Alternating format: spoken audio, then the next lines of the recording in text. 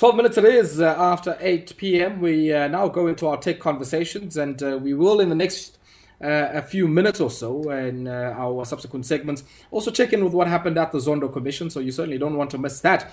But we now take a look at the Drone Council of South Africa. Now, they were launched last month by the Department of Communications and Digital Technologies and by the minister in that department, Stella Ndabeni-Abrahams, under the theme of strategic partnerships to accelerate a national drone industry growth strategy. I'm joined by their chairperson, Irvin Phenyane, who joins me now on the line. Irvin, good evening to you and welcome. Good evening, how are you? I'm well, thank you, Irvin. Irvin, I want us maybe to start here. I was saying earlier on, these are, I guess how, according to some of the regulation, unmanned aerial vehicles. And Yes. Of course, they have certainly popped up with all manner of regulatory conundrums because they're unmanned. So there's no pilot in the middle there who's controlling this, and certainly a lot of variables at play. Let's maybe start off on some of those regulatory issues here, and maybe just give us a background into the drone industry and how it's been able to move, I guess, from a very technologically niche sector to a state where now everybody can access a drone at a consumer level. Okay, thank you. Let's use the word drones for the benefit of our listeners, because that's what we always talk about. But they are officially called unmanned aerial vehicles. So the story goes that drones are not new. Some of us experienced drones in the last 15, 20 years as if they were new. Drones have been around as far back as 1907 or so, and they've always been in the military. And as you know, many things have developed from the military. The internet was started by the military. Strategic planning was started by the military. The GPS was started by the military, and so are drones. Until some 20 years now, let's say, since 2006, like in the US, they started opening up for drones to be used by civilians and for business. They are growing so fast that now, if you look at the Wall Street Journal article recently, its headline says, "The drones are coming." How Amazon, Alphabet, and Uber are taking to the skies. Because the plan is that in the next 3 to 5 years, parcel delivery will be through drones. And you will have now on an app, what you call now an Uber, you can get Uber Foods, Uber Taxi, or Uber Drone to take you from Auckland Park to Johannesburg. So that it starts there. That the rest of the world is far ahead of us, and we are now, as Africa, we're behind, and therefore we're saying to be able, just like you said, that those things, they look like they are toys that could just be flying around and they could cause accidents. Exactly the point that our attitude and our outlook of drones is that it is small toys that are not used for commercial. A drone can be as small as the smallest cell phone size that can be used to count stock at a warehouse that moves from one shelf to another counting stock without you noticing it. It can be as small that you had a drone getting to the basement of the White House 2 years ago unnoticed. It was a security threat. But it can be as big as a 3-ton, that's like a half lorry, to be able to carry passengers. That's why you are saying we are looking at the future of drones that can carry bigger parcels. Tomorrow, I am speaking at a conference organized from between India and Africa on cargo drones. We're talking at about 2 o'clock. I'm talking about cargo drones, and we're looking at moving cargo using drones now. Already we're talking about big parcels, 2.5 tons. So the usage of drones varies. I mean, currently farmers use drones for crop spraying, and you can use drones to be able to. You get into a farm, you send a drone, it takes measurements, and it tells you that this soil is good, this soil is not good. Then it comes back with an algorithm. It designs on how you'll be able to water. You can use a drone for the big towers of cell phones. a drone starts, it tells you where the faults are at, tells you exactly where it must be fixed. Instead of taking weeks or days to fix it, it can be done within hours. A tower has been fixed, you are back into operation using a drone. So the issues that we're dealing with now is that not because we are talking bad about regulators, but we're saying the technology is moving so fast, but drones, because they are both aviation and telecommunications tools. We are not ready as a country. We have not moved very fast in the same way to be able to catch up with the developments in the world. So we set up the Drone Council to say we need to have conversation. Our main purpose, and from the launch, the intention is to have a national drone economy strategy, where basically we say, look, there can be 50 possible uses of drones. But as a country, we need to focus in at least this 5 or 10 in industrial areas, and we develop those, moving from development of skills, development of capacity, have the right regulatory environment, and so on and so on. And then so that we're able then to catch up and say, when in 2023, 2024, these things are happening, South Africa will still be 5 years behind. By the way, we're the first country in Africa to develop the drone regulations, the UAV regulations, RPAS regulations as they are called. Yes, we're the first one in 2015. But we slept on the job. So the other countries, the top 4 countries, they are even not ashamed to tell you, oh, South Africa, thank you for doing the good job. We simply took your manuals, copied them, made them into law, and have moved very fast. And we lost investment that should have come to South Africa, and it has gone to Rwanda, to Ghana, to Malawi, and Kenya. And the main reason is that South Africa's regulatory environment has not been flexible, and the other countries, it is flexible. Talking now during COVID, in Rwanda and Ghana, they use drones to deliver COVID-19 medication. If you get an accident in rural Ghana or Rwanda, a drone could be flown there to deliver blood for you if you have run out of blood, or to deliver very urgently needed medication. It will drop a parcel, because they've moved to liberalize, and that is what other countries are doing. Yes. Irvin, I want us to pause here, because I think you've really mapped out the ecosystem very well for us, and I like some of the foregone opportunities and lost opportunities that you're speaking about in this particular sector, and how regulation has played a function there. I want us to pause here. When we come back, we unpack, I guess, how this Drone Council has come together, and in addition to the questions around regulation, some of the other questions that might emerge around licensing, and also in addition to that, the commercialization of technology that's coming from here. Because we also know that within our own national system of innovation, there might be some advances that are being made in components around these drones, or even homegrown drones that are being developed here in South Africa as well. Let's take this break. Yes.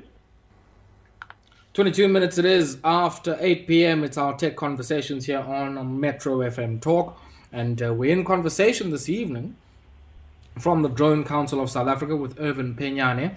And we're taking a look at the world of drones. Now, before we went to the break, Dr. Phenyane, you mapped out, I guess, the background to drones, and historically their origin in the military, some of the applications, and of course some of the lost opportunities due to, I guess, slow regulatory advances here in this country. And I'm quite interested, I guess, when we think about the licensing question. How far are we with that? And has that, I guess, been put to bed? Are people clear about where they shouldn't fly drones, where they can fly drones? I mean, I know there's a regulation around how far you can be from public installations, from the airport and the like. And then maybe the second question is around this idea of homegrown innovation for the drone value chain, and how we commercialize some of that. Okay. In the interest of time, I'll refer listeners to our website, which is www.dronecouncil.africa. So it's easy, dronecouncil.africa. So there's a lot of detail, a lot of material on that website, and also in terms of how they can join the council, how they'll find information in the right lines. But to answer your question, we should not punish ourselves too much as South Africa. Already, we have set an example. We set the regulatory environment. But as I said, that drones, or if you take the Civil Aviation Authority for an example, is traditional aviation. So to switch the systems and to build the capacity to have fast-moving technologies like drones takes a little bit of time, and it's what we are engaging on. But also take ICASA, that a drone as it flies, it is in the telecom space because the tools that are inside, the system that makes it's a communication tool. Therefore, and every drone is supposed to be ideally registered with ICASA. So it is those things that we're engaging with the Department of Digital Technologies, or of Communications and Digital Technologies, the department led by Minister Stella Ndabeni, that it will help that we harmonize the regulatory environment. There are currently licensed operators. It's not like we have not licensed people, but it has been slow. We currently have, let's say, in the region of 80 ROC holders, call them license holders. But our intention is that number should, within the next 12 months, double, and it needs to be representative. And just this Monday, we're presenting to DCDT the 5-year plan on how we're sitting, and we are in agreement with them. Sorry, that's just last week. But we are looking at how do we ensure that we harmonize, we fast track. The objectives that the Drone Council has set itself are about 7, but I'll quickly go to about 2, 3. One is drone industry collaboration, because there are many things that have happened, but they have not been coordinated, and the Drone Council is dealing with that. But we have set up a mechanism for business incubation, that when you come and you apply, you are not all by yourself, but we take you through the whole process of how the licensing should happen, that you are incubated, and then we link mentor and mentees. Hence, we've got 10 chambers, as you'll see on the website. I'll just give examples of 3 chambers. So we've got a chamber for the license holder, for the already licensed guys. There's a chamber for the new licensees or permit applicants. There is a chamber for cadets and incubators, a chamber for state-owned companies, manufacturers and technicians, which brings me to the next issue. Minister Stella Ndabeni said at our launch, guys, our brief as a department is to make sure that let those that make laws move very fast, so that those that must regulate and put things very fast and easy for everybody, to allow those that can innovate to innovate very, very fast, and we localize the technologies, and therefore the cake will grow and have many operators and many enthusiasts as possible. And that is our focus, that we are looking at the entire ecosystem, that the drone economy can grow and should grow if there is collaboration. We're just looking at the numbers. Goldman Sachs in 2016 said the forecast of the drones economy by 2020, being this year, it was forecasted at $100 billion. You multiply that by 18 then. You're already looking at, I think, about 1.8 trillion. And figures are showing that the growth of that industry is now at doubling, if not tripling. And we want to be a leader. We want to be a leader in Africa. Our intention of what we call our campaign as the Drone Council of South Africa is to be a leader in Africa in 2023, because we were leading by 2015. And we have a project called Operation Catch Up 2023. That's why we're pulling everybody into the room and say South Africa has got the capacity. You've got the Denel capacity. We have produced the Roy files of this world. People don't know that our Denel Aerospace makes parts for Airbus and Boeing here, just right here in Bonero Park. And we have the capacity for manufacturing, but we've just been sleeping on the job. So our engagements are that if we turn that corner and as a country and resuscitate latent capacity that is there already, we will be able to, at an innovations level, create jobs for many young people, but also for many experienced South Africa. South Africa has been leading in many manufacturing sites on the aerospace side, and hence we're engaging at that level. So the licensing and the incubation is a project on one hand, But if you look at how I outlined our areas of work, our chambers, that it starts from the guy who we have a chamber for enthusiasts. You, Ayabonga, you can come in as an enthusiast in a chamber, but when you are ready to be a drone pilot, you can join a chamber as a pilot. If you want to be a licensee or a new applicant or a new licensee, you can come in or as a cadet. We even said graduates who are employed elsewhere or unemployed. Let's take a graduate in town planning.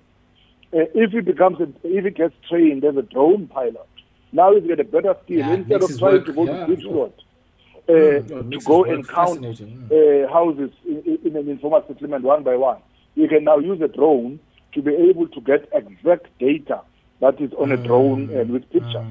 If you are a graduate in the security industry, or you've been operating in the security industry, by being a drone pilot, a drone operator, now you could be able to say, as the vehicles are on the ground in hot pursuit of criminals or whatever suspecting, the drone can take exact pictures, live pictures, or for riot, or for monitoring of riots or gatherings or events. By the way, during the 2010 World Cup, the drones were used as well.